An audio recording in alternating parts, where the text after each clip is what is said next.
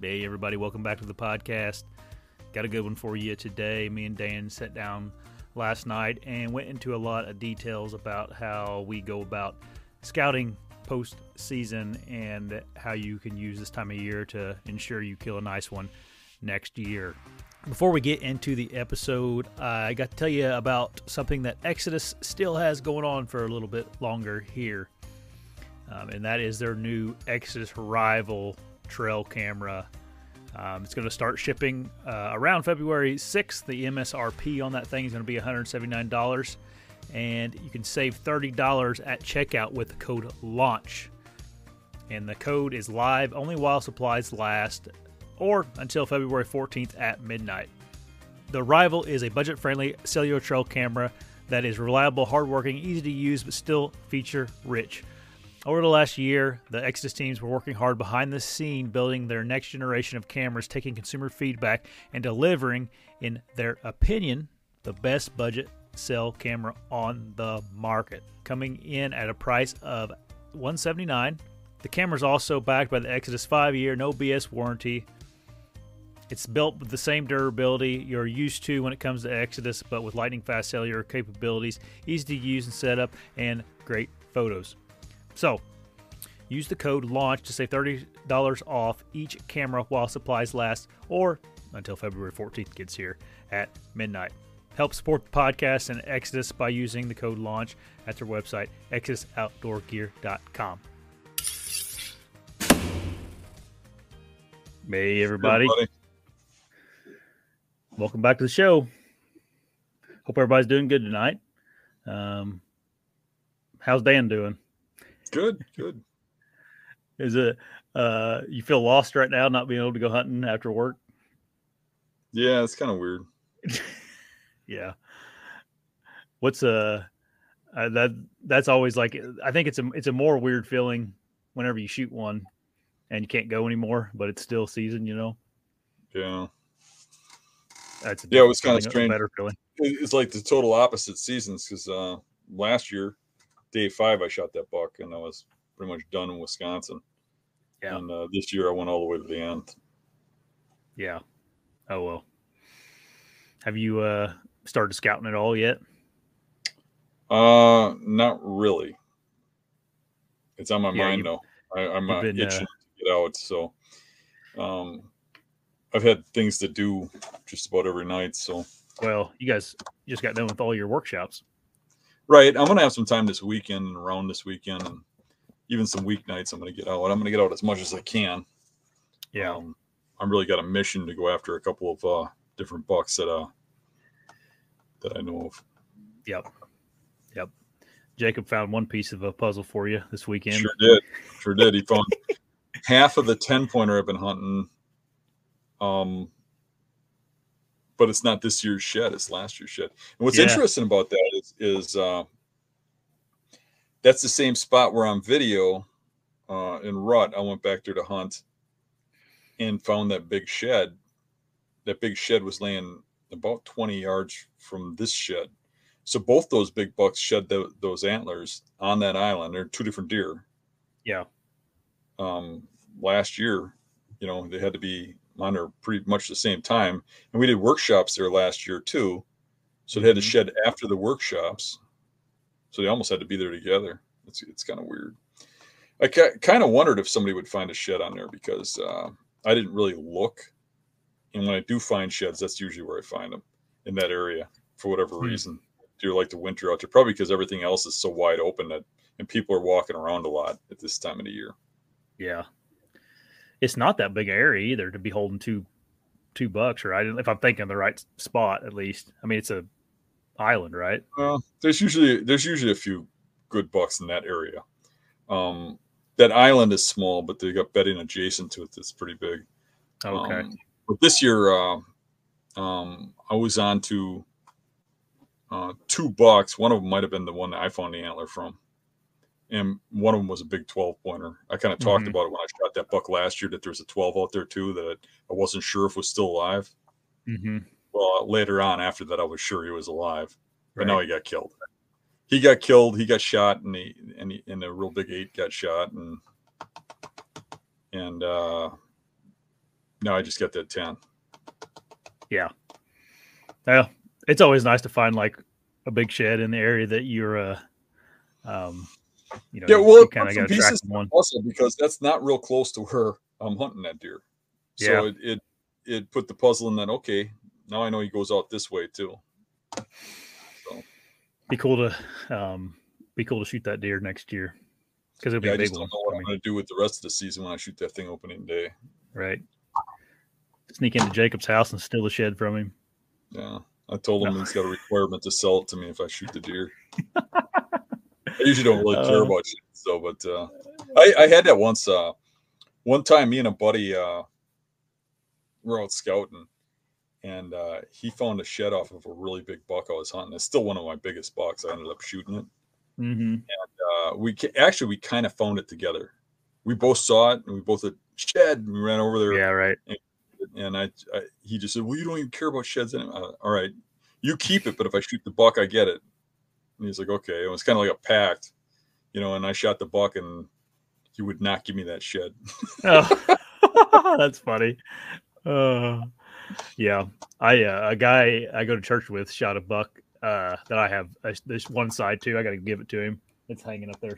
I keep forgetting to bring it to church with me, but it's like when the year I found the sheds, it was about 140 inch. When he shot it was about 150. It didn't make a big jump, but a decent jump.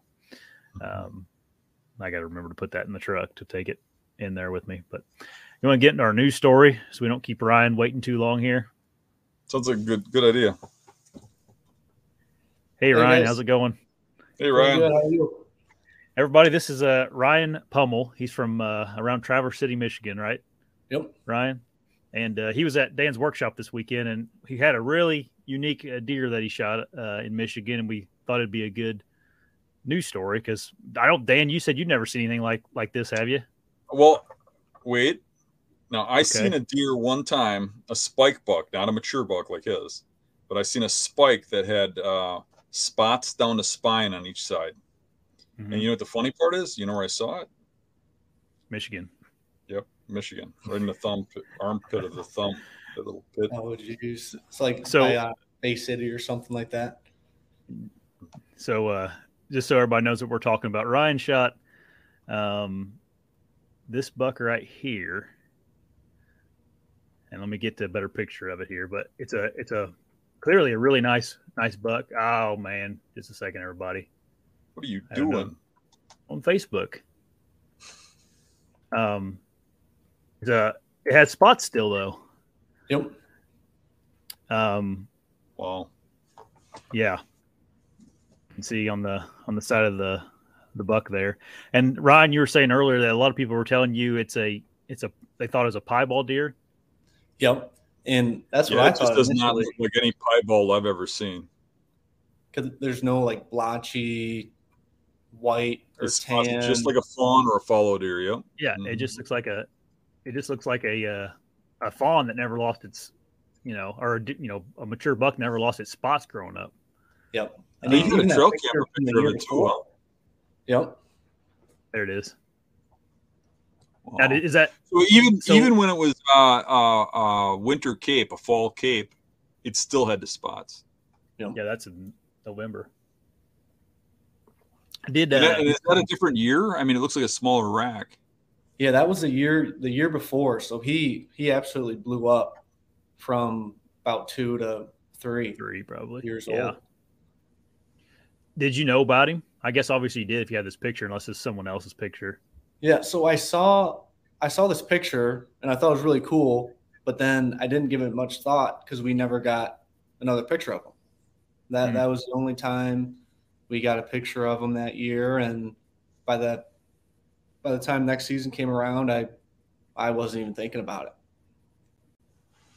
Yeah. So full body mount or what? That I was gonna do that, but then the cape spoiled when I was driving back up. No. But you're kidding me. But the good thing is the shoulder mount still has those spots going up his neck and everything. So yeah, you can see it goes all the way up to the base of his neck right here. Yeah. That's crazy, man. It's a nice deer too. Really nice deer. So you didn't shoot this one up by where you live at then? Nope, this was so my family, they've had a farm for going on 4 generations or so. And that's kind of a spot we always go to year in and year out. And most of it's probably 60% of it is corn or soybeans or wheat. And then there's like a river bottom and some good bedding areas and CRP that they like to be into. Gotcha. So could you clearly see the spots when he was coming in? Yeah, so I think it was like October 19th or 18th. And I was set up right on a field edge. And then there's kind of a little transition area and bedding to the west side. And this tree kind of had like a, we call it a crooked tree because it kind of comes up and around. So when you stand up, the tree's going out to your right and you're just kind of looking right over towards the bedding. And there's probably 8:30 or so. And you know how you always hear something and you slowly turn and look, and he showed up. Automatically I started shaking and You knew it was him, right? Right because away. I knew it was him because it was good light at that point, and he was his hide was super light, and then those spots just stuck out like nothing. And he was oblivious. He had no idea I was in the tree, and he came about 8 or 10 yards, perfect broadside shot. And as soon I hit him, and as soon as I hit him, he took like 2 quick steps, and then he stopped, and he didn't like do anything. He didn't book it. He didn't start to like hot wobble with the heart shot. Sometimes they do, and he just ate the arrow, and he kept on feeding and walking north of me. And as I'm looking at him, I can see the hole like right behind that crook of that elbow, but low. So I was thinking, I didn't know what to think at that point. I'm just watching the deer kind of slowly bleed out and just continue to feed and eat. He ended up going east into the field, and he just kept eating and eating and eating. And it was probably about 30-40 minutes of this stuff, just watching him. And I'm still in the tree. Like, what am I going to do? What's the next thing I got to do here?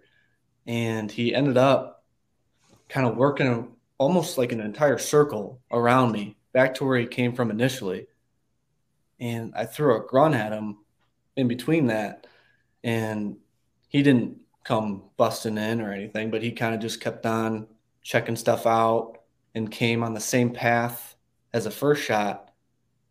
And he got about probably 20-25 yards away from me, but he's facing me this time. And then he decides to turn around and just kind of walk off. And at that point, I'm thinking, do I let him go? If I let him go, is he going to survive this shot? So I knocked an arrow real quick, and he was cordoned away. He was pretty much facing directly away from me. And I just threw another arrow at him and heard a big slap, and he booked it. He booked it towards the river bottom, and I didn't hear anything cross the river. So I kind of let it sit. And I was a couple years younger then, and got it too excited and started getting lost in 2 different blood trails, kind of walking around trying to figure out what's going on. And I ended up getting my cousin, and we started trying to get back on the blood trail a couple hours later. And at one point I just said, I'm going to go check the river. I'm just going to walk the river edge and see if he piled up next to it or somewhere near it, or at least get back on the blood trail. And so I'm kind of walking down this river bottom right next to the creek, and I get about 5 yards away from this deer. I couldn't see him, and he just pops up and just takes off like a rocket, and my heart sank. I was even more frustrated, not being patient enough, because I didn't really know where I shot him or if that first shot was good, if the second shot was better. And so I just said, okay, I'm going to give him some time. So we came back that night, and he ended up toppling over in about probably 60 yards from where he jumped up. And as soon as I saw him, I mean, he was a good sized deer. But those spots, I mean, it's kind of one of those hunts where it's so surreal. You don't know what to do about it. And it was so much fun. And I actually found out that a neighbor was actually getting him on trail cam quite a bit. And he was really mad that I got him. So, but yeah, after 2 shots, one like right in the brisket, I think, and then the other one went in through his hip and out the same side. I don't know which one did the trick, but after a long trek, we finally got on him. But that's good. Did you ever like actually get a hold of any kind of expert about it, or like a deer doctor or anything? Deer biologist? I remember like DMing Michigan DNR once about it, and they never got back to me. But I'm thinking about actually calling a local biologist, and they probably can't do much with any DNA or anything, but they might have a clue of if this has happened before, if it's kind of a genetic anomaly, maybe just downstate in Michigan. I'm not sure. Yeah. Like Dan saying about you saw a spike that had spots just on its back though. Yeah, but just one line on each side of the spine. Yeah. Like you could, I could see that happening, maybe. And they were kind of faded, but you could physically see it from a tree stand. Yeah. And that was earlier in season, and they still kind of had a little reddish cape, I think, if I remember correctly.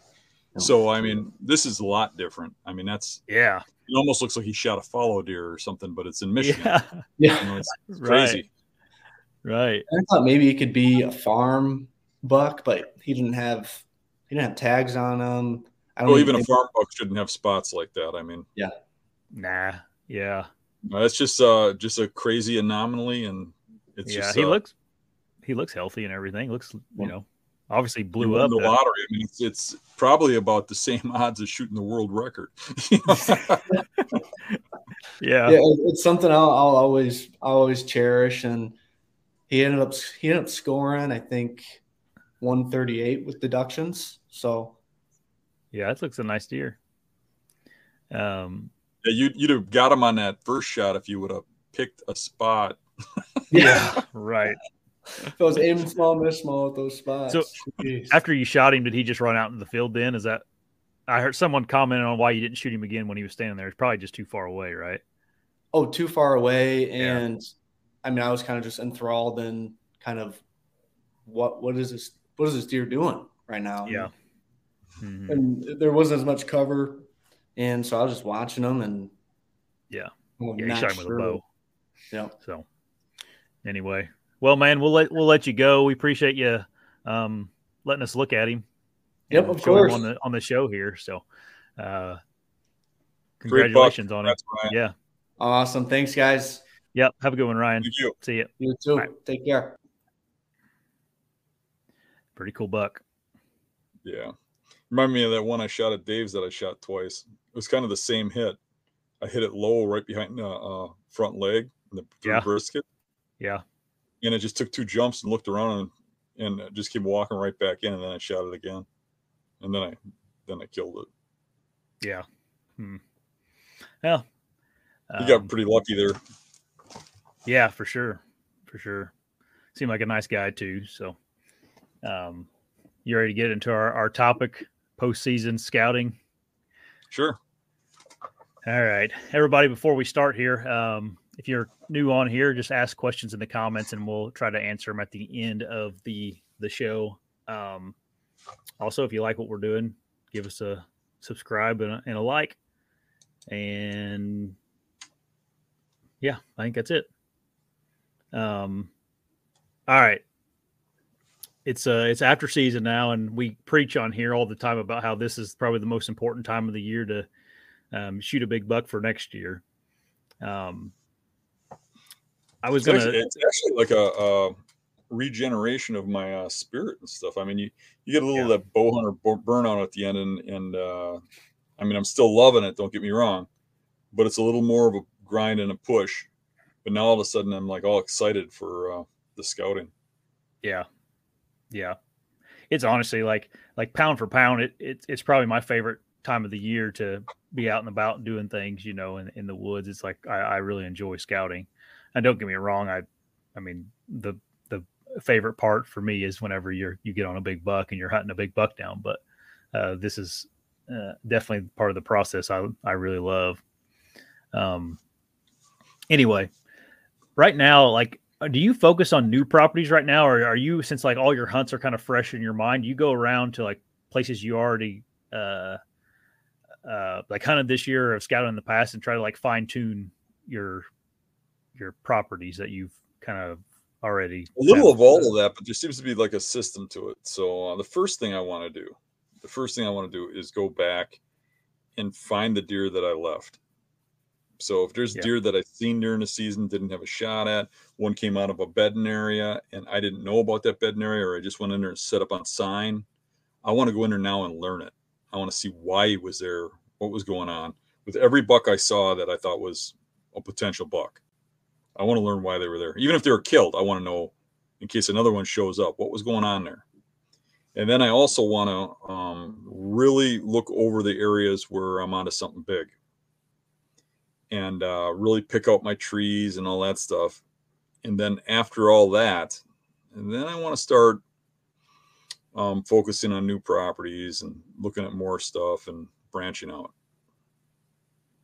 Yeah, that seems like what I'm like. I do frantically right now is try to. I always have a couple deer that I know lived throughout the season, and I'm trying to figure them out right now, or I'm trying to scout new areas that are adjacent to where I've had encounters with him, or trail cam pictures to, see if he's over here. Where the heck is he if I didn't see him during season, or, trying to pick up his sheds or anything like that right now. Before I forget, you guys up there in Michigan up there in Wisconsin, you typically have a whole bunch of snow on the ground. Is that ever frustrating for you, or do you feel like you can still read enough sign when there's a lot of snow to be productive? It's frustrating, but I can scout with snow. But I miss some. So, I mean, I'd rather not have it, but rest assured our snow's already gone. We hit, what was it, 40 today or whatever. And there's a couple piles here or there, a couple spots that are shady. Snow's pretty much gone. By this weekend, there won't be anything, I don't think. Yeah. Where I'm at. I'm sure further north there is. Yeah. One of my buddies, Brad, was asking me about that. He said, they're up where he's way up north and got a whole bunch of snow, I think. He just felt like he misses, scrapes or whatever, or not ruts, but trails and everything else. And better to hump without the snow. I mean, the problem with the snow is it's covering up the trails, it's covering up the scrapes. You're more guessing at the beds. I mean, I got a good eye for it. I can see a round spot and know it's a bed because of exactly where it's located. I don't think your average guy can do that, but it does still, even me, leaves me a little bit guessing. A lot of what I'm looking at isn't where deer are now. I think people get that, confused. I have people all the time go, "Oh, I don't even think the deer are in the same place they are in the fall. Why are you scouting now?" I'm like, "What don't you get? I'm not scouting deer. I'm scouting sign. I'm looking at where they were last fall." So when I'm looking at beds and stuff, I'm not looking at current beds. I'm looking at where they were last fall. And that's what a lot of people don't get. And the snow will cover up the tracks. It'll cover up the trails and stuff like that. Yeah, you can still kind of see them, but you're kind of you kind of got to scout with faith with the snow. You know what I mean? Yeah, that's one thing I don't have to deal with down here. Yeah, which is nice. I don't like snow for a lot of different reasons. That being one of them. I like the first snows of the year that we get up here, because especially if it's in season or right at the end of the season, because the deer are still kind of, in a mode of where they're going to be next fall at about the same time, right? And you can kind of follow them through the snow, and you can learn a lot following a buck around, some size, so snow helps you in some ways. but finding the bedding areas for November and September and October, you're better off without the snow. Yeah, for sure. So some of these like areas you're going to go into and scout that maybe are going to be new locations after you've kind of filtered through some of the areas you're familiar with, or there's a big one in. How do you decide like the new locations are going to be worth hunting in the fall? Like, what are some of your keys on that? I've noticed that most of the spots that I scout that are new tend to be spots that I've gotten some intel about. Yeah. Somebody's told me about some big buck. I've heard about a couple bucks being shot there, and it's not just a fluke.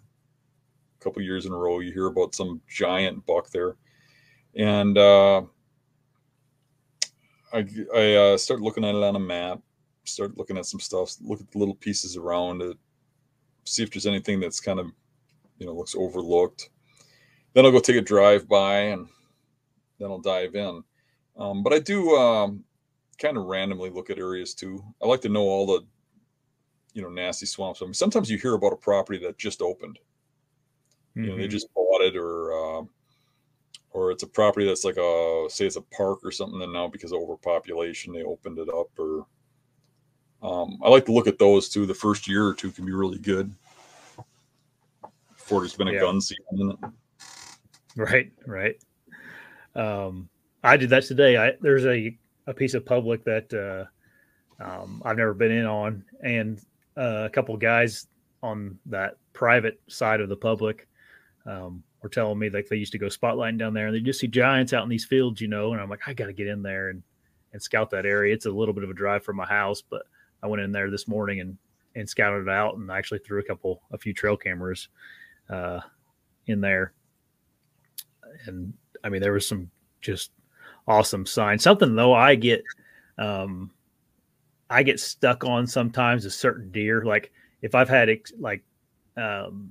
experience in an area where I, had a deer on trail camera that I wanted to shoot from last year, or I, had an encounter with it, I kind of find myself wanting to go hunt that particular deer because for some reason in my mind, I think, it's like a vengeance thing. And I think I handcuff myself when I shouldn't. I should probably be jumping around a little more and hunting some of the other spots that I scouted in the fall. That works two ways. I mean, I've always done my best by going after deer I know about. I mean, if you look at my walls, most of the really big stuff I've shot, I was hunting when I shot it. Yeah. Not to say I'm always hunting those deer. I do a little bit of that bouncing around. But I think when you dedicate yourself to an area where a big buck lives, you can hunt that area down if you know it well, and you'll get an opportunity at it. I mean, if you're in swamps, there's only so many points, fingers, and layouts that they can be. If you're in the hills like you are, there's only so many ridges, points, and benches they could be on. Yeah. And when you start thinking like that, he's there someplace, and if there's only 20 or 30 spots he could be, I mean, your odds are pretty good. So yeah. I think actually, in my opinion, going after the brass ring or the trophy is the way to go. Yeah. Yeah. I always like this fall, like I only hunt a small fraction of the places that I end up scouting, and me even too. Some of the ones that I think are just like this place is dynamite, like this place I was in today. I mean, there's just giant rubs everywhere and big tracks already. There's deer living in there right now. And I just thinking to myself, oh my gosh, would I be better off spending time in an area I know I'm going to hunt because I know there's a certain deer there. But you learn when you go into the woods, Yeah, I mean, there's going to be a point where I'm going to have all the spots scouted where I've got bucks I want to kill next year that I'm following from this previous. Yeah. And I'm going to have all those scouted, and I'm not going to want to just keep pounding that and mess it up because I'm going to know it. And then I'm going to go out and scout other stuff, and I'm probably not going to end up hunting there. Yeah. But I could discover something. I could discover some giant buck. Number one. Number two, something might happen where I find out there's a buck in there, or there's a buck in there in a year or two. And I'm going to know where to go. I'm going to know where he's going to be based on where the buck bedding is. Because that big buck bedding doesn't end when you kill the deer. That the next one moves in there. Yeah. So it might be 5 years down the road if a big buck moves in, or maybe the bedding changes slightly because of ash tree die off or something, but it'll still be the same general spot. It'll be right in that area. Maybe it moves 20, 30 yards, but those spots just repeat year after year after year. So if you learn a swamp, then you have that in your back pocket. If a big buck ever shows up there, if you glass that one day and see a giant buck out in the field, you go, oh, I know where to go after him. So I like to know every property in as big a radius around my home as possible. Yep. Something else I always do is I like this property. I just use like cheapo cameras, but I dropped 3, regular SD card trail cameras over just some scrapes that I looked real productive that was in there. And, I may not make it back in there until, at the end of next year or whatever to, if I don't hunt there or anything, but, I may, there might be 190-inch deer in there, and then I'll know that for next year, hopefully, if he's on that one of those cameras. So that's something I've, then maybe that spot will be the spot next year where I'm like, that's where I'm hunting at, trying to chase that deer around. You just never know. Just that area has the potential to have some really big deer in it. That particular county is known for big deer. So, anyway, I was kind of talking to some just people, some of my buddies about what we wanted to talk about tonight or what they would want to ask you. So I had a kind of a pile of questions, not a pile, but a few that we could talk on for a while tonight. Someone was asking like, in your new locations that you're going into scouting, are you actually picking out the tree you want to set in for deer season, or do you kind of just wait until season comes around to pick out the actual tree for setting up? I'm finding the bedding and following it back to the tree, and I'm making sure I know everything about it. So when I leave, I only go in there once. I figure out where he's living. I figure out how close I can get without when he's in there living, right, during the season, where I'm not interfering with his scent, his sight, or his hearing. And I'm going to be as close as I can. I'm going to find a tree. I'm going to find that tree now. And if there's something I got to do, alter, like push over a dead tree or break a branch or two off to get up that tree, I'm doing that now. That's not how all my hunting is, but that's how I set up those spots when I find them. Now, there are spots when you go in there and you look at them, and there's several ways a deer comes out of there. There's serious wind issues, like you think that the deer is going to be in there when there's going to be a wind blowing kind of towards them. And you might kind of look at several options of trees. But you have that knowledge. You figure out which trees you want to be in, exactly how far you want to get, how close you want to get to that bedding, and exactly where you want to set up and how you want to access that. Yeah, I know all that before I leave when I go in there. I think that's a common trait with people is that when they first start this, they get really excited to go in. They find bedding that's just unreal, all big rubs and stuff. And they really don't learn it. And then when they go in there, they blow it. Yeah. Yeah, I'm guilty of that sometimes. I seem to not pick out a tree this time of year. I don't know why. I mean, I guess it's worked out for me, but I wish I was better at that. More diligent. Hey, it's Kaylee Cuoco for Priceline. Ready to go to your happy place for a happy price? Well, why didn't you say so? Just download the Priceline app right now and save up to 60% on hotels. So whether it's Cousin Kevin's Kazoo Concert in Kansas City, go Kevin, or Becky's Bachelorette Bash in Bermuda, you never have to miss a trip ever again. So download the Priceline app today. Your savings are waiting. Go to your happy place for a happy price. Go to your happy price, Priceline. Another day is here, and you're ready for it. What to wear? Check. Breakfast, lunch, and dinner? Check. Planning for what's next and how to save for it? That's where Bank of America can help. For your financial to-dos, Bank of America has experts ready to help get you closer to your goals. Get started at one of our local financial centers or 24/7 in our mobile banking app. Find a location near you at bankofamerica.com/talktous. What would you like the power to do? Mobile banking requires downloading the app and is only available for select devices. Message and data rates may apply. Bank of America NA, member FDIC. But I don't know. And also, we have green up until freaking almost December. Like there's leaves on the trees, so it's a lot different right now than it is during deer season. But I can it's still a lot do different better here than it is during deer season too. Not to the extreme that you have it, but I mean, September's pretty leafy here, and right now there ain't a leaf anywhere. Yeah, that's true. You guys are quite a bit earlier than us. Okay, another common thing that we people will have a question on is if there's like, how do you tell exit route from a bed? So you found a nice buck bed. How do you tell the exit route from the entry route? Exit routes are easy to tell because they're the ones you can see. Entrance routes, most of the times when those bucks go into the bedding, they come in from the downwind side. They swing around. They don't necessarily stay on a trail. Generally, they swing off of the trail when they start getting close, like within 100 yards or something.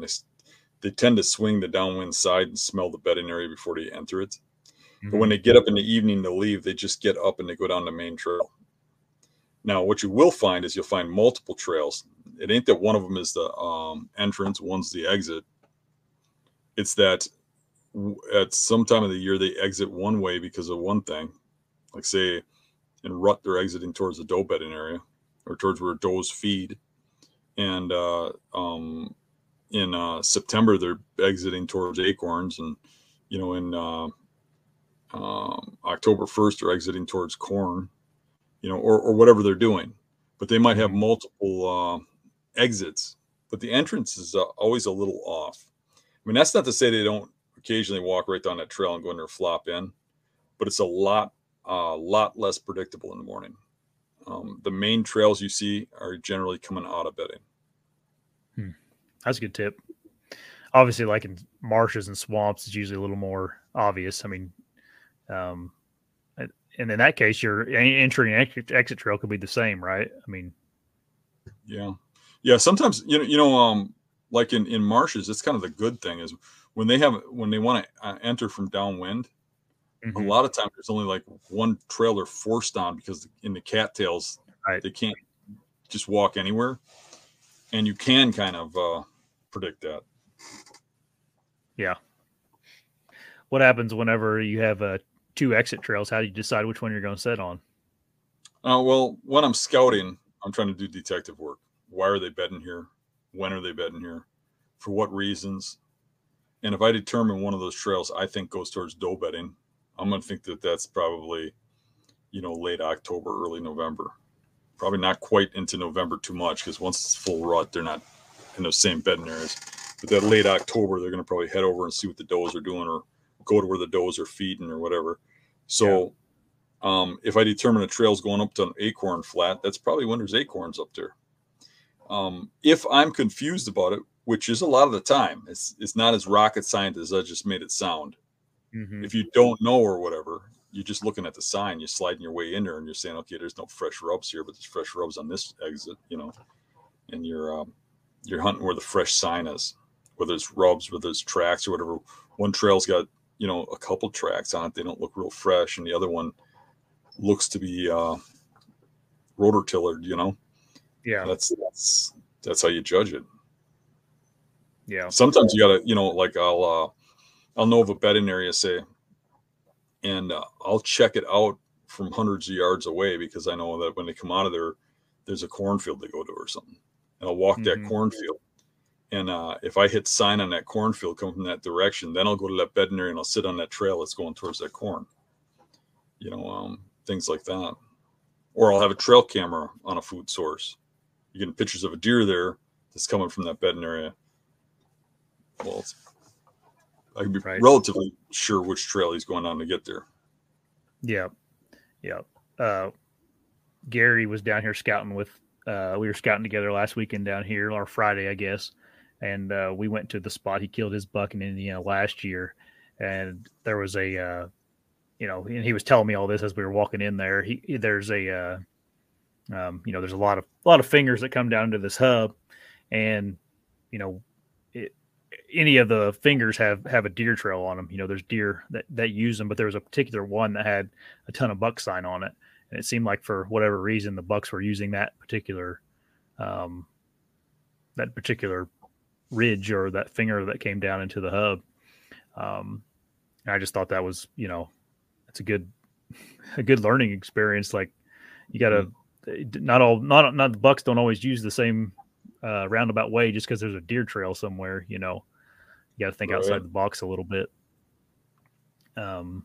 Anyway, this particular scenario, it was more obvious. So it's not always, there was just multiple bucks in there, so they were leaving a lot of sign. Anyway, is there anything on, like, whenever you're going to scout a new property, is like, what are some deterrents for you? Like for a guy that's starting to look at maps and right now to decide whether they're going to start scouting. So if I'm looking at a map, deterrents? Yeah, like I'm on set up here on my map on my computer screen, and what's some things that you would throw up a red flag for you? Open hardwoods,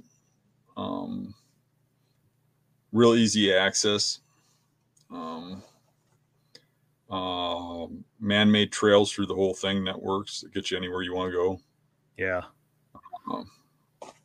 that's a big one around here. Is sometimes there'll be horse trails cut through everything, and then people use four-wheelers or whatever else they want to on them. So the attractants would be the opposite, in which I'd be looking for like areas that are real wet, isolated from humans, real thick terrain, hard to navigate stuff. Like say if you get rid of the swamps, say I go down by you, a spot where I got to walk a mile back there, and then you leave that horse trail, drop through a valley, and go straight up a bluff to get to something that somebody would have to walk 3 miles following trails to get to. I get to a bluff and go to a finger or point that I can be relatively sure nobody else is putting in that kind of work to get there. Those are the things that would attract me to a property. The easy access stuff. If guys can get anywhere, they will get anywhere, and they'll kill everything. Or they just won't be anything there. Age, right? They'll kill it before it gets to age. Yeah. Something else I've been trying. Go ahead. You go ahead. Something else I've been trying to kind of key in on around here is like little overlooked public land spots, because we got such big tracts of land, and I'm trying to focus in on just some tiny things that I've noticed and that aren't so obvious on the maps, and I found some really good sign in some of them here recently. Yeah.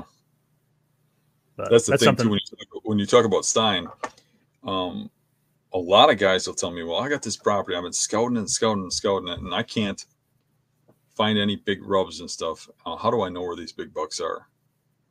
Pretty easy. They're not there. Every buck rubs. I mean, if you ain't got a tree on the property and your property is more than 40 acres, and you can't find one rub that's waist high to the center, you don't have mature bucks there. Move on. Doesn't mean they won't show up later, but I'm saying every buck rubs, and you don't have big bucks on every public property every year. You have to have backups. Most guys get locked in. That they'll, whenever I'm talking to people, I'm amazed. Even people that follow what we do, by this fact, when you talk to them, most people will tell you, well, I hunt such and such swamp, or I hunt this hill country area, or I hunt this property, or I hunt this WMA. And it's like, really, that's all you hunt? Well, yeah, I know that spot really well. Well, if there's not a big buck there, that's where you're hunting. Part of my success is spreading out all over the place. And you see that with everybody that has a lot of success. I mean, look at yourself. I mean, you didn't kill all those bucks on the same public property by your house. You moved all over the place. Right. Yeah. And that's why. But most guys lock into one property. They get a comfort zone. They go to some place where they feel good. They don't have to worry about getting lost going to the truck or anything. And you really got to get out of that comfort zone and not be afraid of getting lost. Or, those same guys will go shed hunting everywhere, but they'll end up hunting the same spot. Yeah. Your answer may be the kind of the same as what we just talked about here, but you got any tips for people to be like more efficient whenever they are going into a new piece of public to scout it out this time of year? Yeah, I mean, I would speed scout it. I would go down the edges, so the transition between lowland and like woods and marsh, or dogwood and cattails, or tamarack and trees, or I'd follow those edges. And if I was in hill country, I'd follow that leeward edge all over the place. And I'm going to go for a ways. And if I don't see sign, and I'm going to go to the best stuff first. Best stuff I see on the map first. Okay. And if I'm not seeing any kind of big rubs, or at least historical big rubs, I'm out of there. Because you're going to get right on the sign taking those transitions. And a guy's got to really get away from the scouting everything. Yeah. Most guys will go in and they'll take a wood lot like that, and they'll scout a whole big woods everywhere, and they'll get all confused. And I know this because when they come to me and they ask advice, they'll show me an Onyx thing that makes my head spin with a million marks on it where every rub is, or every tree stand mark is, and it's like every scrape is, and I'm like, well, what do you care if there's a scrape in the middle of the woods? Well, there's a scrape there. You need to know where those are. It's like, no, you don't. Where you need to know where a scrape and a rub is you need to know where it is, where that deer moves in daylight. Yeah. Deer are nocturnal, and mature bucks especially in pressured situations. So if a mature buck is up on his feet 95% of the time, it's dark out. So you want to know where he makes a sign in the 5%. And that's going to be coming out of his bedroom or around his bedroom, going in or coming out, right? Mm-hmm. So you're going to want to look around those bedding features for the sign. You could care less what he does at midnight. Right. I mean, even when you find a big rub in the middle of a wood lot, it might not even be a buck that lives on that property. He might just be traveling through. But when you find it going into a buck bedding area, there's only one reason they go into a buck bedding area. It's a bed. Right. Yeah. That's a good tip. I mean, especially in hill country, I mean, you could spend your whole life freaking trying to scout everything, because it takes so long to get places just because of the terrain's rough. The big one with hill country is people tend to, especially novices that are new at it, they tend to glue to the bottoms. And the bottoms, that swirly wind that is so hard to hunt, and you get busted constantly. When really hunting high has much better results, but they're not going to see the sign up high. You have to really look for it up high. Yeah. Because what happens is, like, the tracks and the trails and stuff in the lowland really stay there. That lower, more moist soil and stuff will hold all the sign, the scrapes and stuff. We're up in a hill, you can walk right past the scrape and maybe not even notice it in that sandy soil and stuff, or they're not leaving tracks on those hard hills. So it'll look like there's a million deer down in the bottom and nothing up on the hill, but there's probably equal numbers. It's just that the ones down in the bottom are going to catch you with the swirling winds and all that. That's a real good point. I actually did that today. I had a friend of mine who's a new deer hunter with me today scouting. This year was his first year deer hunting, and he was scouting with me. And it was probably a mile or a mile and a half walk where we had to go to, but to get there, there was a really nice point that I thought, man, there got to be bedding right there, and to get there, we just walked the top. Like, I just was walking as fast as I could to get there. And on the top, every now and again, you'd see like a scrape, like a little scrape or something. And, he would ask me like, "Oh, look at that." I'm like, "Yeah." And I, kind of explain like, "Yeah, that's probably just some 2-year-old like getting excited and making a scrape up here." I said, "You'll know when we get into sign. Like you'll know if it's in the right area. And it might not be. Like we may get there and it may just be just vacant of deer sign. I don't know yet. I've never been here. But then on the map, I could tell there was a military crest on the map just by the topo lines. There was a section that was much wider on the topo than the rest of the topo lines. And when we got to that area where the military crest started to get prevalent, I was like, okay, we need to drop down here. It was about that 2/3 of the way up. And we got down in there. I mean, they're just tore up with deer. And it was greenbrier everywhere, really nice and thick on the side of that ridge. And I mean, we probably saw 30 big rubs. There was some pine and stuff there. And just, it was awesome area. But yeah, like I guess I don't even think about it anymore. Like just that's how I go about it. And then I just heard you say it. I'm like, oh yeah, that's just what I do too. Now I'll tell you, like, years ago, it was much slower process. So Right. You almost just have to go out and to learn where the sign is to get more. It's hard more for efficient. most people to take that where you just speed across the woods straight to where you need to be. But that's what you got to do. I mean, you got to be efficient so you learn properties. I mean, there's a lot of dead zone out there. And if you spend your time scouting everything, you're going to run out of time. You're not going to find much. Yeah. Yeah. I get it. Now, I'll fine tune an area a little more if I know there's a huge buck in there. Sure. Let's say this real big 10 I'm after, right? Yeah. I'll go in that area and I'll spend a lot more time, but I'm not up on the, open hardwoods. I'm not checking out the grass fields and stuff. I'm going right into where I think he's bedding, but I might look at a lot more in that area than I would someplace else, just because I want to know everything about that buck in that area because of that particular buck. In hill country, do you hunt the tops at all? I mean, the very top of the ridge. Do you hunt there? I mean, I tend to find myself always like halfway down the edge of the ridges. I'm usually around the military crest, but I do get above them sometimes. It just depends on the layout, the wind, and how they're coming in and out of there.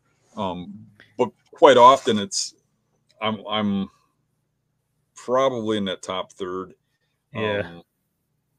Sometimes I'm lower. Sometimes I try to get them down low. Sometimes I try to get them up high. I try to avoid the tight little valleys that make the swirling. It's horrible. Right.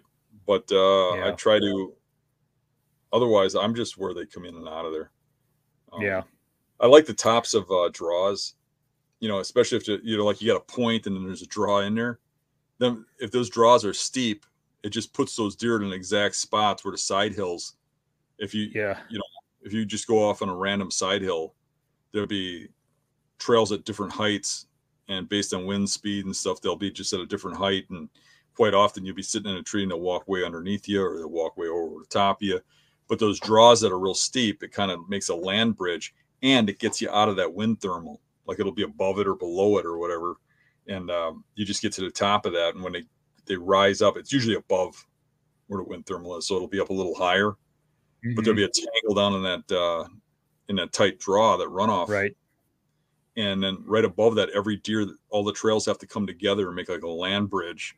Yeah. Makes a funnel. Yeah. And those are really good spots to hunt. Yeah. Yeah.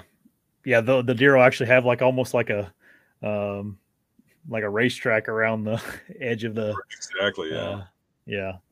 I know exactly what you're talking about. No, I always, when you're out there with essentially, a new hunter, they always ask questions, and I always had to like think about it sometimes, like he was asking me about the tops, like, would you hunt up here? And I was kind of like trying to think of scenarios whenever I would hunt the like very top of the ridge. Maybe if there were some white oaks or something dropping up there that they. It depends. I mean, if you're talking about when it starts to get rounded and way up top, yeah, probably not.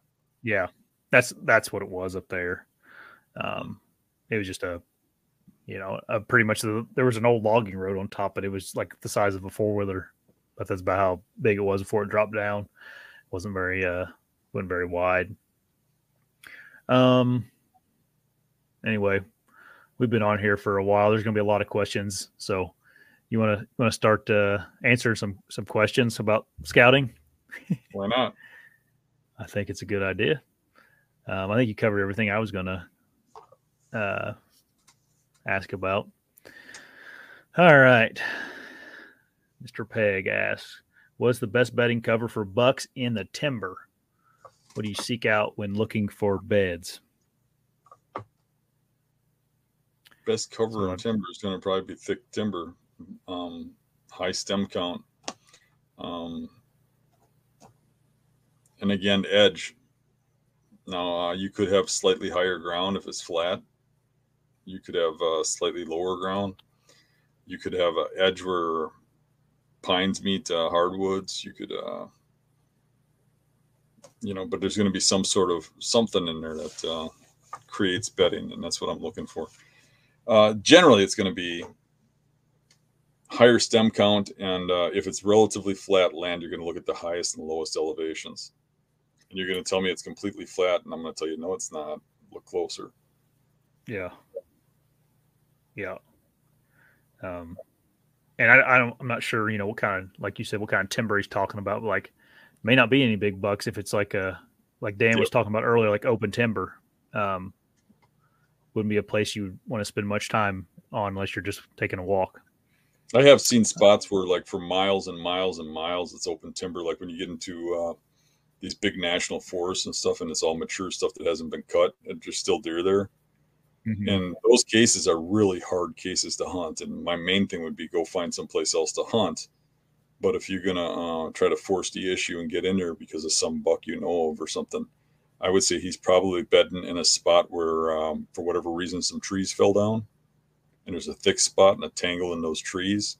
And probably some sort of terrain feature. There's just going to be like a small little hills. There's going to be little tight spots, a creek that comes through that has an oxbow in it or something. What you got to look at is the more you look at these beds, the more you realize that the reason they're set up in these spots isn't because they know an oxbow is good. They're setting up there because it sets up with the ingredients for safety. They can monitor one axis that a person's coming from, and they have a good escape.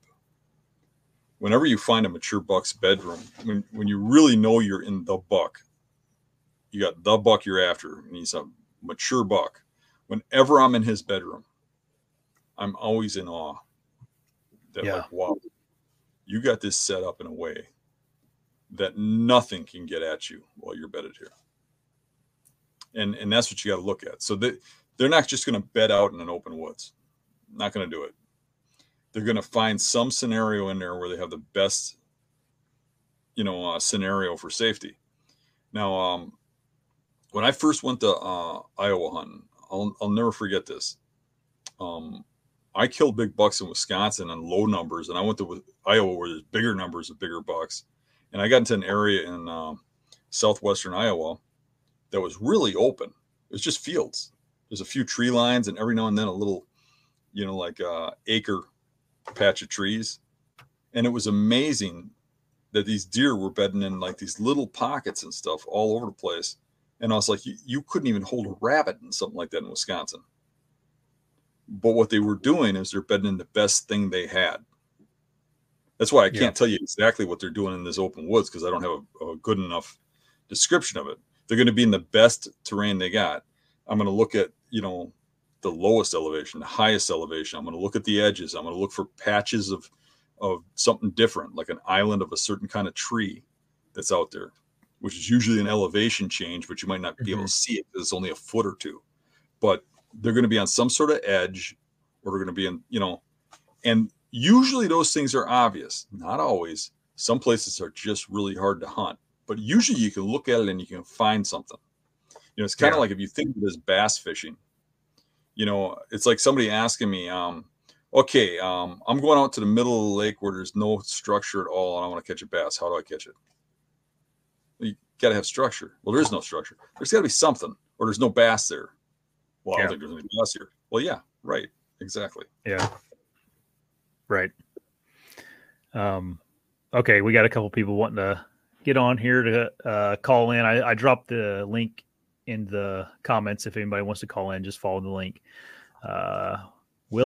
When you need mealtime inspiration, it's worth shopping Kroger, where you'll find over 30,000 mouth-watering choices that excite your inner foodie. And no matter what tasty choice you make, you'll enjoy our everyday low prices, plus extra ways to save, like digital coupons worth over $600 each week. You can also save up to $1 off per gallon at the pump with fuel points. More savings and more inspiring flavors make shopping Kroger worth it every time. Kroger, fresh for everyone. Fuel restrictions apply. Let's get you on here. I don't know if you can hear us. Yep, I can hear you guys. Hey, how's it going? My screen's black because I'm sitting in the car waiting for my daughter who's doing piano lessons. So Perfect. No worries. Dan, thanks for all you've done. Been listening to you since you and Mario did the podcasts years ago. Lots of great information there. So my question is, I just started hunting a river bottom that's fairly flat. Like you said, there's little dips in it here and there. Several thousand acres. Windstorm came through a couple years ago and knocked a whole bunch of trees down. So basically did hinge cutting on it. So there's thick everywhere. The DNR has fields planted in there, corn, beans throughout it. Where do I begin looking for buck bedding? Yeah, it's a lot like the last question. They might be in those tangles, especially if there's brush growing inside those fallen trees. But they might be right on the river bottom and oxbows. They might be in heavy grass along the river bottom. How big is the river? How wide is it? It's too big to cross for a deer. Couple hundred, 200-300 yards wide.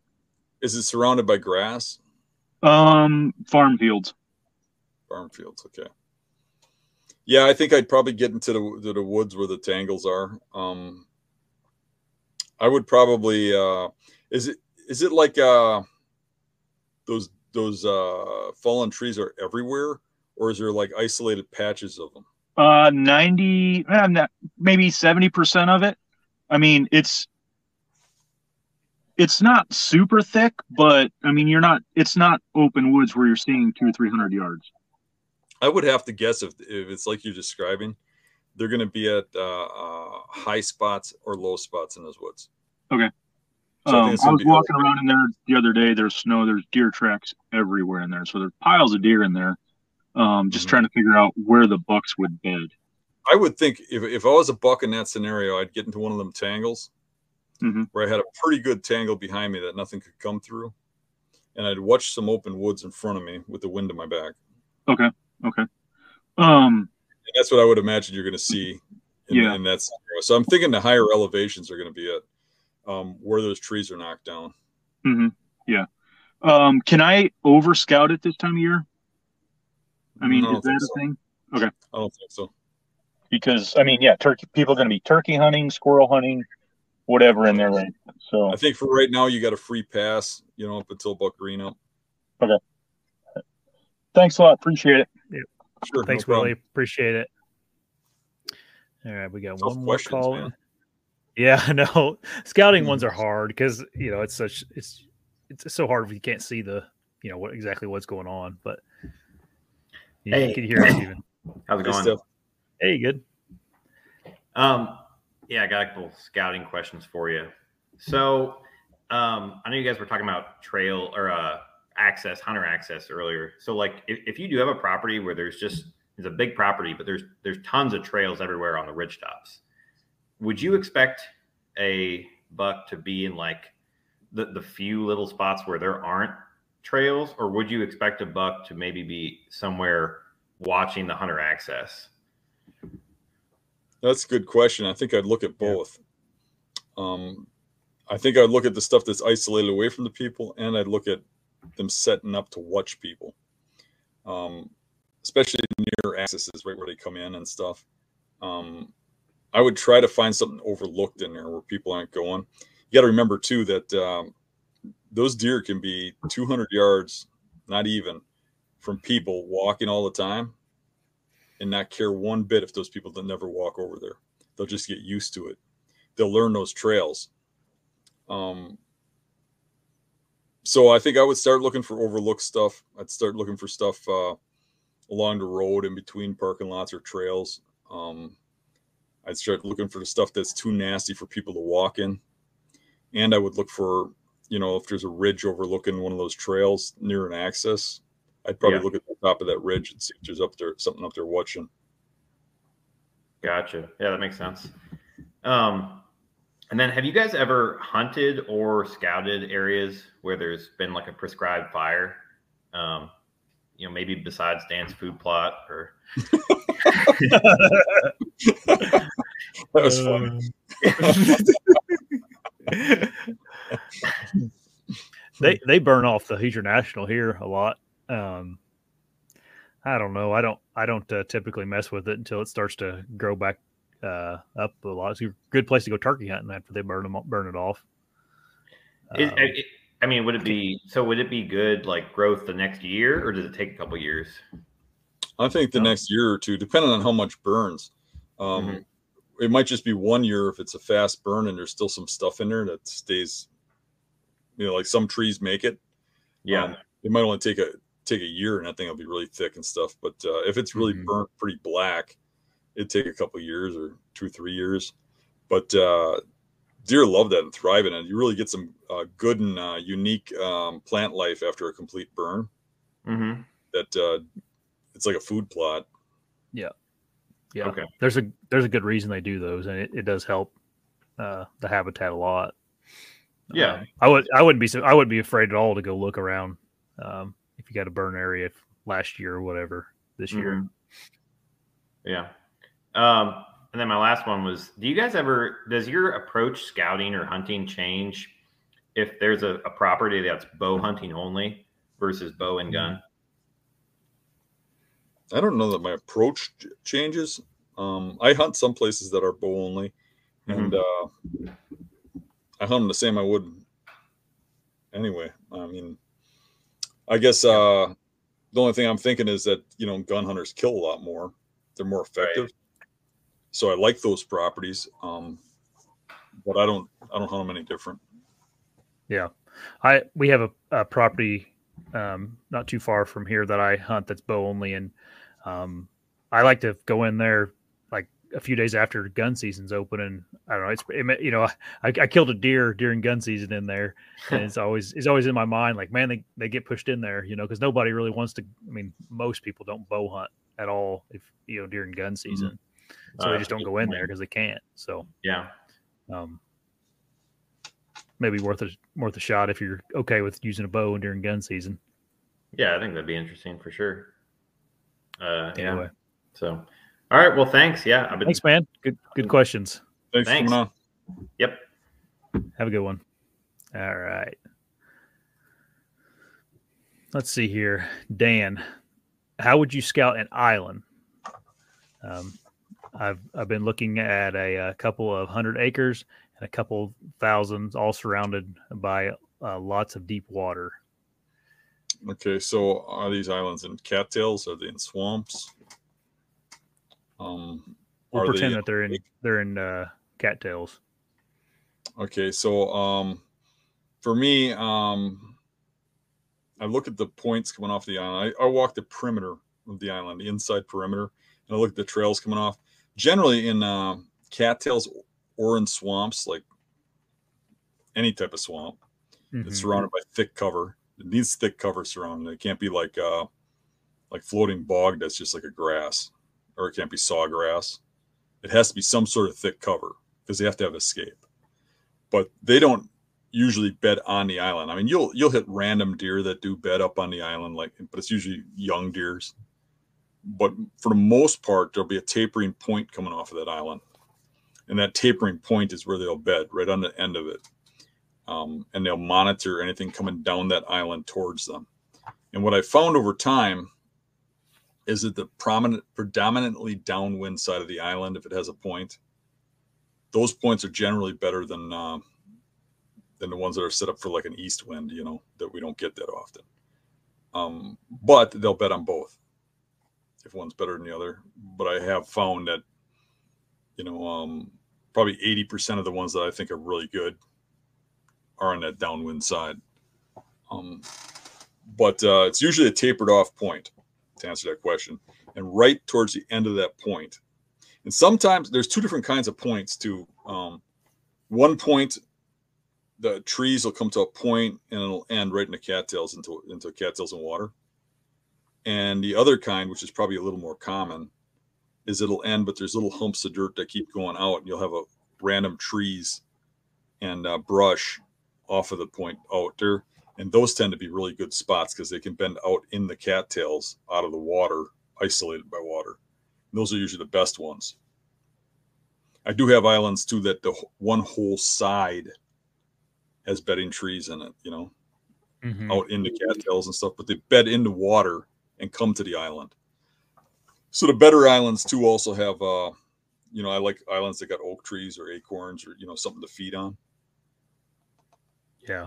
I wonder what she means by deep water too. I wonder if, because 1,000 acres, that's a big island. I wonder if she's like on a lake or something that has some islands or something on it. Yeah. I don't know. Maybe river islands too. I know people hunt river islands. Yeah. You can understand that. Is she still on? Ask her. Yeah. If you want to elaborate a little more, you can, and maybe I'll see it at the end here and we can answer it a little better. That's a good question though, because those big islands in the middle of a cattail marsh or something, there is a method to where they bed out there for the most part. All right. Joel asked, if I find a buck bed this time of year, what are the chances he'll be bedding in that area in October? Okay. So are you finding a bed from October, or are you finding a bed that he just did now in the snow? I'm if you're thinking finding one you just found now in the snow, and then maybe he finds an antler in it and he's like, oh, he bedded right here. Here's his antler. I'm going to kill this buck. I'd say the odds are pretty low. But I'd say if you still hunting that buck at the end of the season in January or the end of the season in December, your odds are going to get a little higher because they bed in different areas at different times of the year. And I would say that's, if he's bedding there now, this is when he beds there, not in October. But there are bedding areas where those bucks bed there randomly throughout the year and come back. So there is a possibility. Yeah. I have my biggest buck I killed right where I picked up the shed. He shed that antler right in his bed. And then I crawled up on that bed and killed him. So it is possible, but that buck bedded there all the time.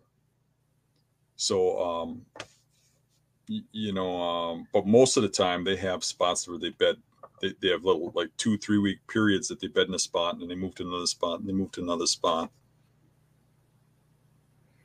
Yeah. Someone asked if we've ever shot a non-typical. I really haven't. Nothing crazy. I have, but nothing really crazy.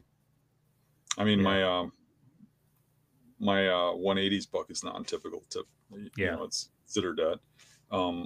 I shot a 3-antlered buck. I shot one that has a velvet antler that grew around its face.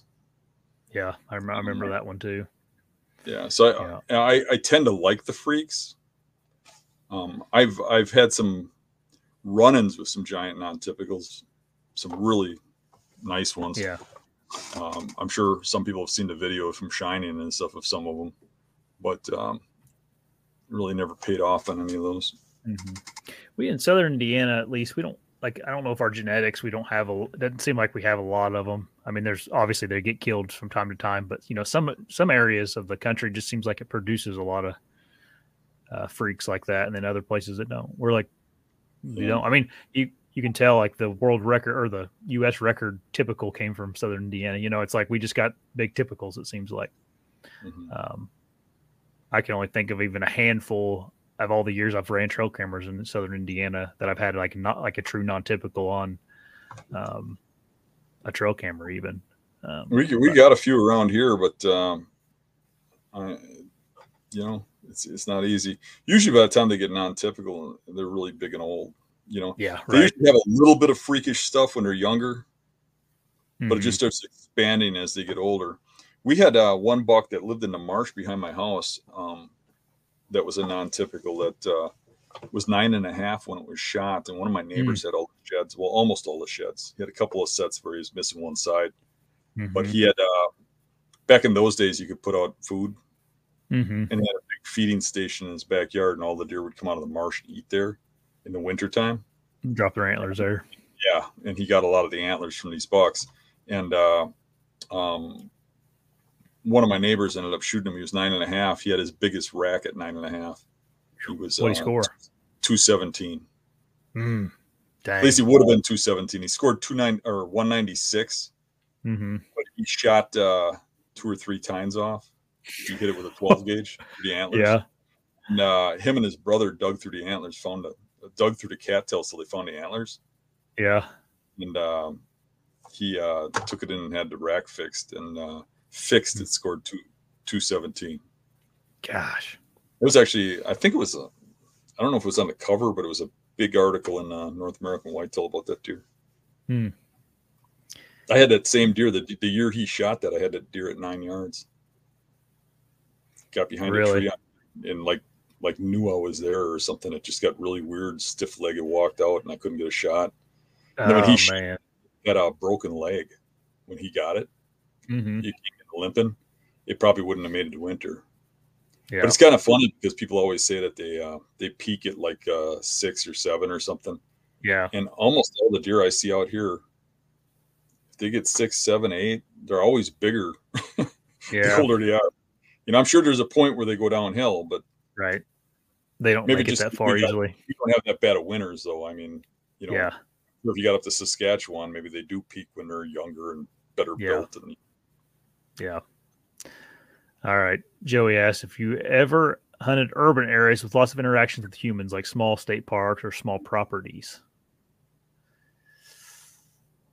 I haven't really hunted urban areas before. And Charlie Swamp's kind of like that. Yeah. It's pretty big, though. It's a pretty big area. I have hunted urban. I've hunted, in Wisconsin, some urban stuff. It's usually not fun. I mean, you can get onto some really big stuff, but you're always having interactions with angry people. And right. One of the properties I hunted with my friend, he leases this property, and it's up against a park and up against this well-to-do community. And man, he's always got these people coming on there. And he had this woman trespassing through there while he was hunting, walking her dog, and he says, he wasn't like gonna have her busted or anything, but he just said, "Hey, do you mind? We're trying to hunt here," or something like that. And she flipped out. "You can't hunt here." And he says, "Yeah, we can." And she started screaming at him, saying she's gonna have him arrested and stuff. And she's on his property. He doesn't own it, but he has a lease to it, Right. So she leaves and he leaves, and he comes back the next day, and his tree stands painted orange, and oh no, then he goes to another tree, and the tree's cut down and stuff, and then she spray painted stuff all over all of his stuff out there, and he had a blind, like a camouflage pop-up tent. She spray painted that. Then they went to her house and they found the spray paint cans. The police, he called the police. They found the cans in her garbage can, and she had the paint on her fingers. Yeah, I'm with you there.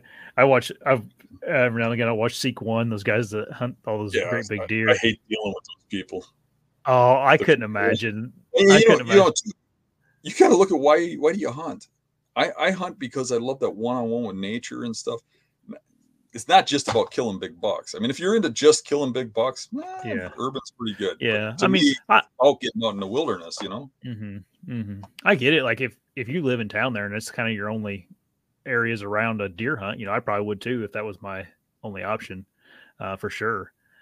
But I always just get almost I get anxiety watching those guys like hunting these little bitty properties where there's people like in their backyards. Like, God, I don't like that. I'm just like, I'd rather not deal with that.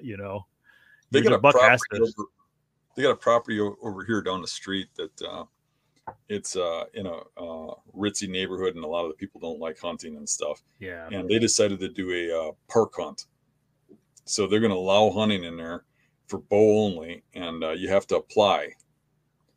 And honest to God, some guy from the community, he doesn't want you hunting, or they don't want you hunting near people's houses or stuff, and they don't want to have any problems.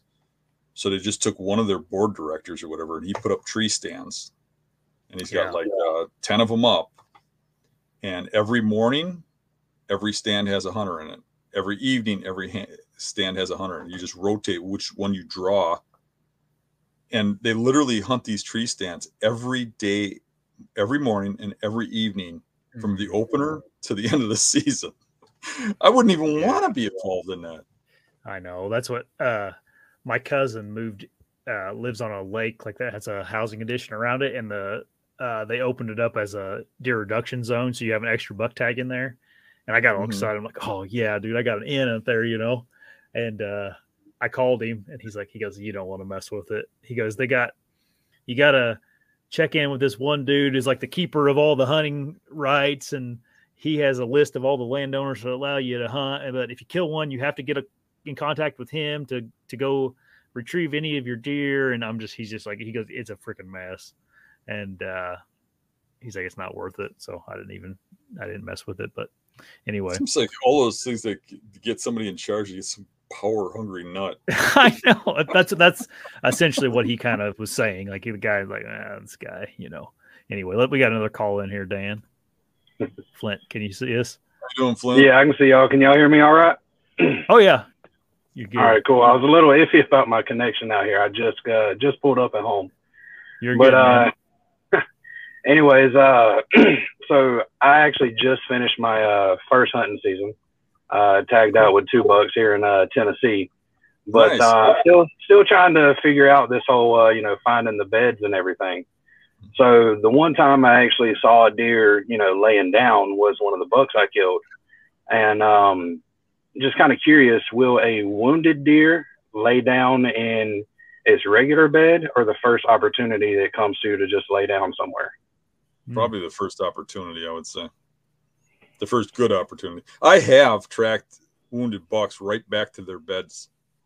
I shot a pretty nice 10-pointer that was upper 150s, and that buck, I shot it coming out of a bedding area, and it ran back to its bed and died, and was in its bed, turned around facing me, like watching for me to come, but laying there dead with his legs folded underneath it. So they can go and bed back in a good solid bedding area that they do all the time, but I think a pretty good chance that he's hurting, so he just laid down the first good opportunity he had. Gotcha. Because the first time I saw him, we actually bumped him up out of a bed, and he ran about another 50 yards. I got a 1 lung hit on him. So I was just kind of curious if where I found him the first time, would that be a typical place or something I should look for when I'm looking for bedding, or was that just somewhere he found to lay down? So I think you answered my question. Most likely he just laid down there, yeah. Okay. All right. Well, I appreciate it, guys, and thanks for everything y'all do. I learned a lot from you. Thanks. Appreciate Congrats. you. Congrats on your season, man. All right. Hook Slinger, he asked, if you're fairly new to hunting public land, is it better to branch out and scout new properties every year, or focus on learning 1 or 2 areas more thoroughly, quality or quantity, for hunting spots?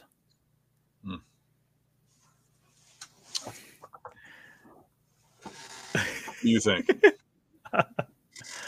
I think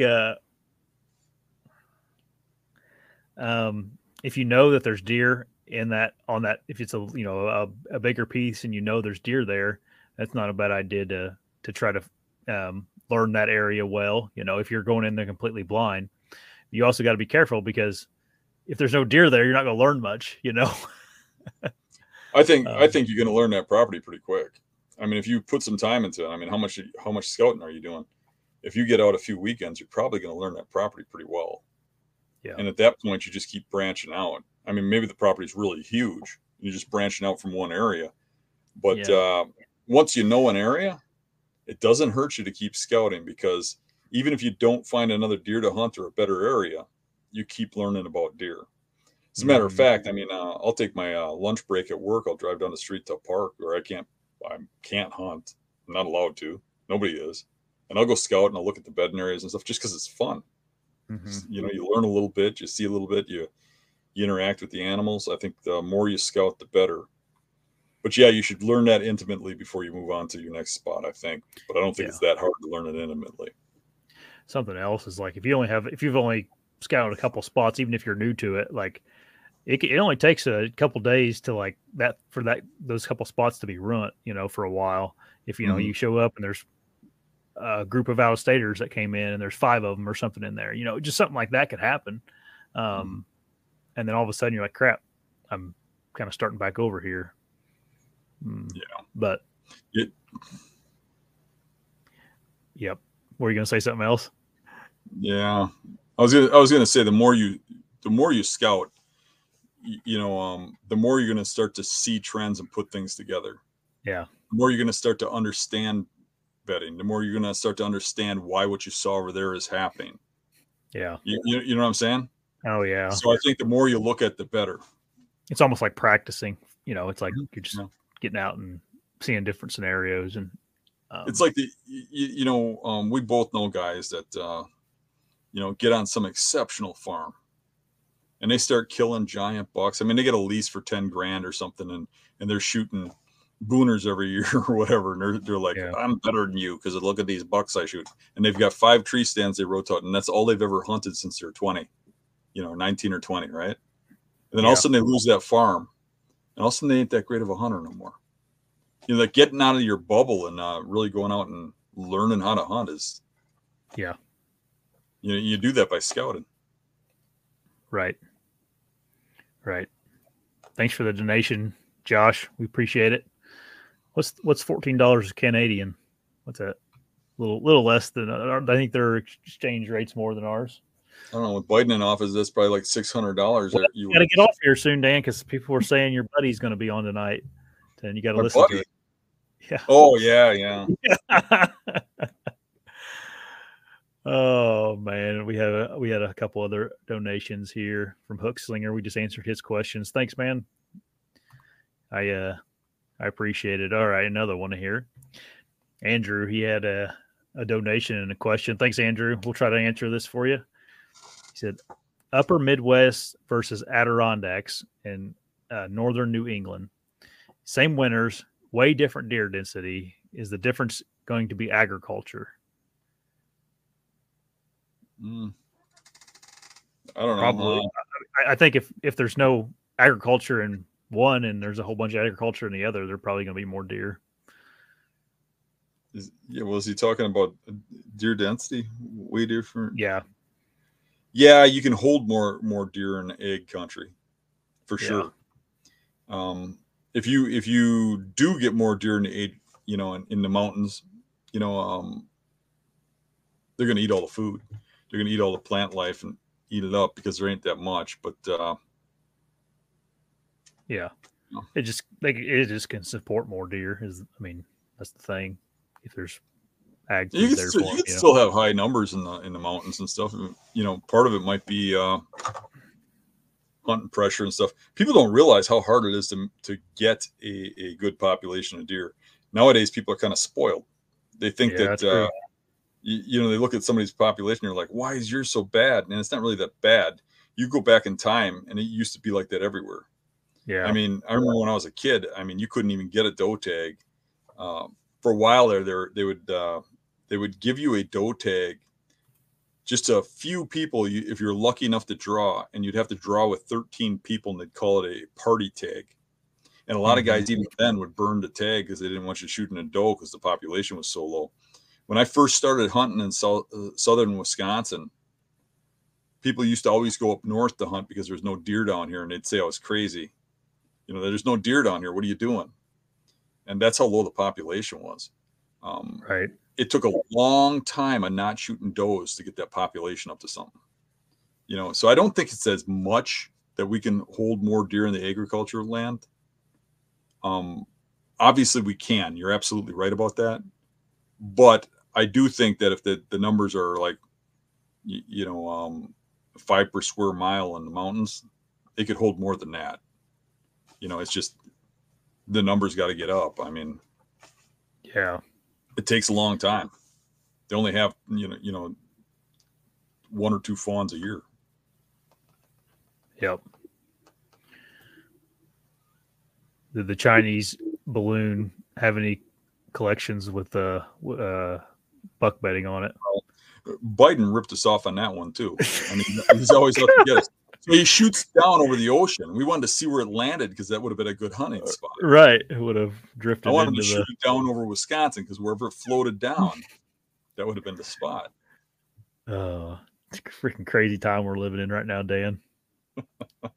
I watched a documentary on Netflix called The Social Dilemma the other night. I think we're all screwed, man. Yeah. It's essentially about how social media has kind of ruined society. It has. Yeah. It's like a bunch of 20-something-year-old computer nerds deciding on how we should think and what we should watch. It's like, oh God. Right. You get mad at somebody for doing something wrong at work and you yell at them and a grown man starts crying. You're like, Jesus Christ. Different times we live in. Nowadays we can't yell at people. I can't be angry old man anymore. Oh yeah. Right. No more Clint Eastwoods. I am going to be at the workshops next weekend. Yeah, next weekend. Everybody, I saw a few people asking that. I'll be there Saturday and Sunday. Yeah, Adam, he's asking about if we have a schedule for upcoming show dates and start times. If you're talking about this show, we usually do 2 a week, and one of them is usually for sure on Thursday nights at 7, or it will be now, and the other ones will probably be Monday or Tuesday, like we're doing now. It'll depend. Like I think Dan last night had a different podcast he did, so we did it tonight. So we try our best to make them consistent. But if you follow me on Facebook, we always kind of post them there early in the day, so you know.